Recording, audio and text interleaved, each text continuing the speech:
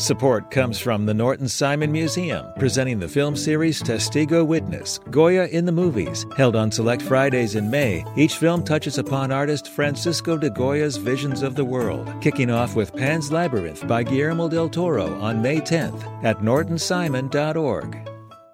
Support for LAist comes from Visual Communications, presenting VC Film Fest, celebrating 40 years of Asian and Native Hawaiian Pacific Islander filmmaking, with over 200 films May 1st through 10th. Info at festival.vcmedia.org.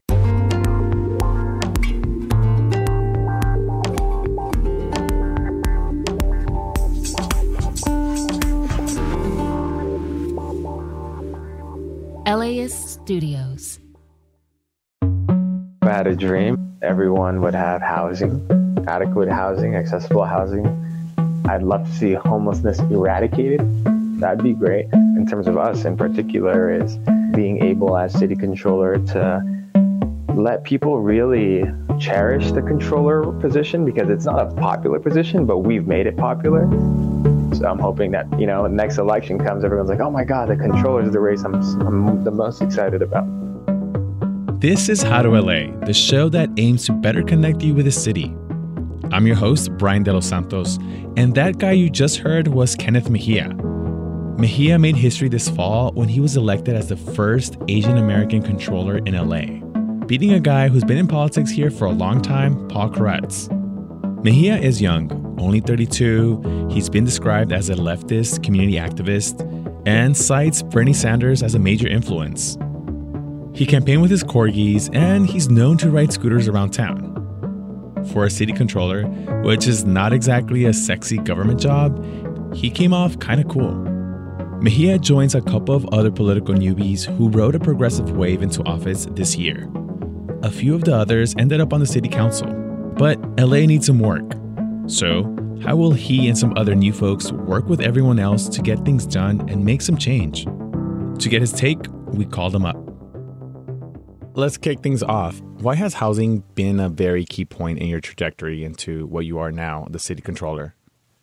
I believe that housing is a human right, and we need to ensure that people have housing, right? Safe housing, housing that's accessible, housing, that has running water, electricity, in order for people to live and to continue. And so housing has just been a huge issue in LA. I think for me as a city's sort of accountant / auditor is providing the transparency on what our housing policies are, how housing gets built. Right now, a lot of the housing that we're seeing and people are complaining about is that housing takes too long or forever to build, and people are looking for solutions, right? Especially to build affordable housing. We're talking about homelessness and we're talking about housing, and those are major issues that I've spoken to Angelinos about or other experts about LA, and they're huge concerns for folks and voters. What are other things that you hope to deliver on in your term? As a city controller, we are the city's accountant and auditor, so I just want to make sure everyone knows how we're spending our money, make sure that it is transparent and easily accessible. It's on a website that is mobile friendly. It's in different languages. Essentially, I just want all of our city data to be at the tip of everyone's fingers so that they don't have to beg city council or beg the city to give them information. It's already there, right? And so that's the goal. That's my dream, is to make city information really, really accessible and easy to understand. And it's just visually pleasing. And that's what we did with our campaign. We hope to hit on a lot of departments and a lot of issues like homelessness, housing, public safety, animal services, the environment, transportation. So I'm just going to press you a little bit for specifics on let's just say, the homelessness crisis here.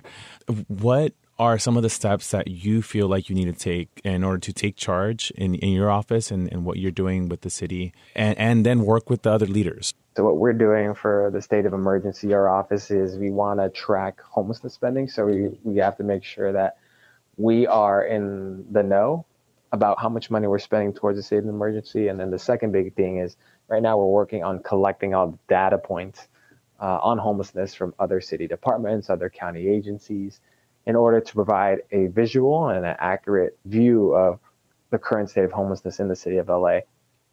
I actually was going to say that, city controller isn't really a sexy job, but it does affect change. And particularly, I want to ask you about the relationship you'll have with the mayor and in affecting change. And you've been vocal about your stance on certain things, police, housing. How are you hoping to work with Karen Bass? Yeah, so we actually meet quite often or speak to each other every week or so. We're actually trying to work together to provide the data on the money we're spending on regards to the homelessness emergency. Are you supportive of the plans that the mayor wants to be rolling out and stuff? Do you think that's the way to go? I'm on board. It's just a matter of making sure we have the right data. What does that data look like? How are we getting people off the streets and into temporary housing or permanent housing? I think that data is crucial. She wants to cut red tape and make building and construction of affordable housing or permanent supportive housing more efficient and effective. And those are all things that I supported even before being controller. And I'm sure you've already looked at numbers. And are you a little bit worried about the way that we've been spending money or the way we're headed right now as you look at the budgets and what we've been doing as a city? I think the tough part is we don't know what we're spending our money on specifically, especially when it revolves around homelessness. I don't really know what we're spending our money on when it comes to homelessness in a detailed accounting way that I'm used to or what other people are used to, right? And so that's what I'm trying to find out, right? And that's what I want people to understand. And once we have that information of what we're actually spending our money on, what it actually get us, then we can make the decision on if we're being efficient or effective. Because right now, it's not working, the current process, right? So that's what I'm hoping to bring specifics on. And do you feel like everyone's going to be aligned to make these changes that are needed in the city? Yeah, I mean, if everyone agrees that everyone should be off the streets and into housing and get services, definitely. For sure. Thanks, Kenneth. I appreciate it. Kenneth Mejia is one of several new people to join city government. Almost half of LA City Council is new. The city attorney is new. The mayor is new. All boast fairly liberal pedigrees, but they exist across that spectrum. Some more left, others more in the middle.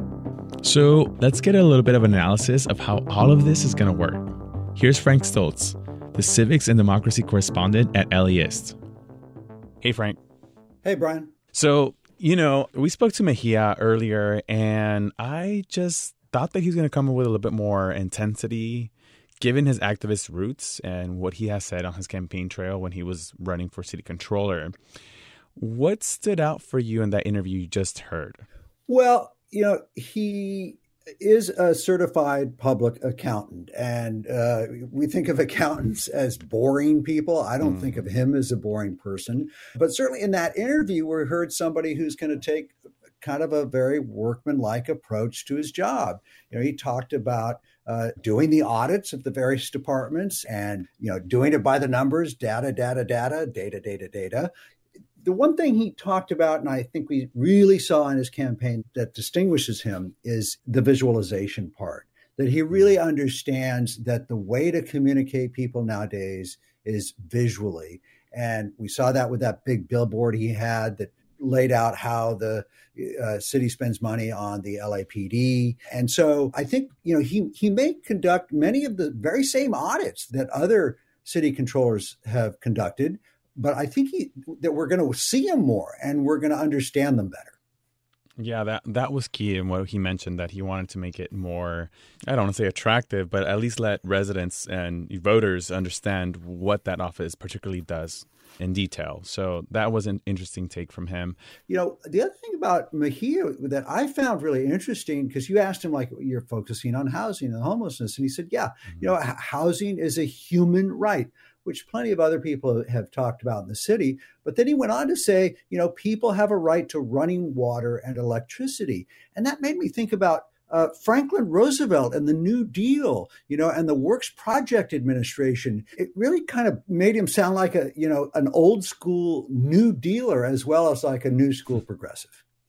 Yeah. So on that note, Kenneth Mejia is part of a group of folks new to LA politics who define themselves as progressive. So how do you think this might affect the political mix in the city government?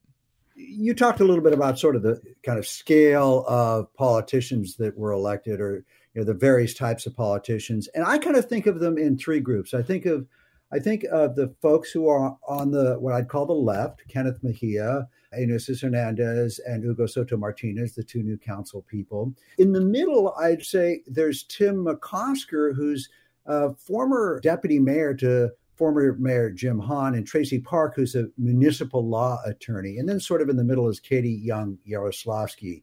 But there's definitely this sort of leftward pull of this new group. And I think someone who's central to this conversation is the new mayor, right, Karen Bass. And where do you feel like she lands on the political spectrum these days with a group of folks that are on the left, in the middle? Maybe she's more of a centrist. Well, some of her roots are very much in the left. She could out-left any of these people in her day back in the 70s when she was, traipsing off to Cuba to help with sugar harvests during the Fidel Castro regime. And she has since said, look, she went with open eyes, that she knew the problems with the regime too, but she believed in the socialist revolution. Obviously, yes, she's since moved to the middle. Let's take something like policing. Mejia is not for adding more budget to that. And Bass is, not going to take away anything from the police and maybe even add some more patrols in that funding. So how do we expect people to work together in this new era of this administration? Well, you hit on obviously a very hot topic, and it'll be interesting to see how much of a topic it becomes certainly in the next year or two, because Karen Bass wants to focus on housing and homelessness, and that's what's on people's minds right now. There is this uptick in crime, but we're seeing it across the country. It's not unique to LA, in conservative cities as well as liberal cities, so cities that focus on police and those that focus less on police. I think the more interesting fight might be the one over where to place new housing for homeless folks, whether it's shelters or affordable housing. Typically these council people have, been very careful because they know there's a certain amount of NIMBYism in every district. So, Frank, we know that the mayor can't really do much without the approval of the city council. But what about the controller? How do they work with other officials typically? Well, the controller doesn't have any real authority over the city council or the mayor, but the controller does have the bully pulpit. And that's why how he gets his message across, how he presents his audits is so important. Because if he's able to get the public stirred up about an issue or about how money's being spent, that could be pretty powerful. Yeah, I do have to make it a point to ask this question specifically since we've seen Kevin De Leon come out in recent city council meeting, and he even voted and got his vote in, but he still won't resign, even though a lot of people are calling for it. What's the impact on all of that, with this administration? I would not count Kevin De Leon out. I was at a council meeting here recently, and there were not a small number of his supporters who showed up, who shouted almost as loud as the people who are demanding his resignation. And not just that, there were members of the Carpenters Union who showed up and sat in the front rows. This is probably about maybe 20 members of the Carpenters Union with their shirts on, identifying themselves. And when De Leon arrived in chambers, they all stood up, moved out of those front rows, and the De Leon supporters moved into those rows. There is definitely a concerted effort to support De Leon right now. And I think that people are underestimating the importance of that vote that he took when he voted in favor of the emergency declaration by the mayor. Well, it's a little early, but what are your impressions right now as you see people starting to work together and having these new folks come in? How are they working together as you're seeing? So far, so good. I don't think it'll last, forever. The question is, will they be able to get along on some level? Of course they will, because that's usually how it works at city council. But the key will be, how do you get to 8 votes? That's the number of votes it takes to get stuff passed. So if you've got, say, 5 progressive members of the council, they're going to have to work well with at least 3 others in order to get their agenda passed. I think what I'm really also watching is the special election in the 6th council district to replace Nuri Martinez. That's the eastern San Fernando Valley. It's a really interesting place. It's a place where Latino politics in particular play out in different ways, not so much like the East Side, because, after all, that's the home of United States Senator Alex Padilla, one of the most powerful guys in the state now. He was born and raised in Pacoima, and I think, we'll see to what extent he plays an influence in that election. He was influential in getting Nuri Martinez elected. Now will he be seeking a replacement and finding somebody to replace her? All righty, Frank, thank you so much for joining me in the studio today. Thanks for having me. That's Frank Stoltze. He's the Civics and Democracy Correspondent at LAist. All right, y'all, it's a wrap on 2022. This is our last episode for a few weeks. We're going to be taking a break to enjoy the holidays and then take a little bit more extra time to get ahead on some new stuff for 2023. But one last thing. Don't forget to go to laist.com/howtola and subscribe to this podcast and our newsletter. It helps us out so much. All right, y'all. We're going to see you in January. We're going to miss you, but Happy New Year. How to LA is produced by Evan Jacoby, Megan Botel, and Victoria Alejandro. Erica Washington writes our newsletter. Chris Farias is our social media producer. Our intern is Olive Bieni. Our engineer is Hasmik Pagosian. Megan Larson is our executive producer. And I'm your host, Brian De Los Santos. Support for this podcast is made possible by Gordon and Donna Crawford, who believe that quality journalism makes Los Angeles a better place to live.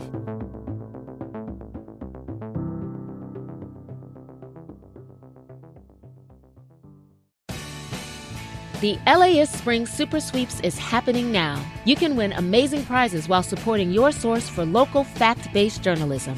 One lucky grand prize winner will get to choose a brand new Lexus or $25,000 in cash. Other prizes include an electric bike from Juice Bikes and $1,000 gas gift cards. Your donation of $60 gets you one entry to win, and the more you give, the more entries you get. Donate now at LAist.com/sweeps.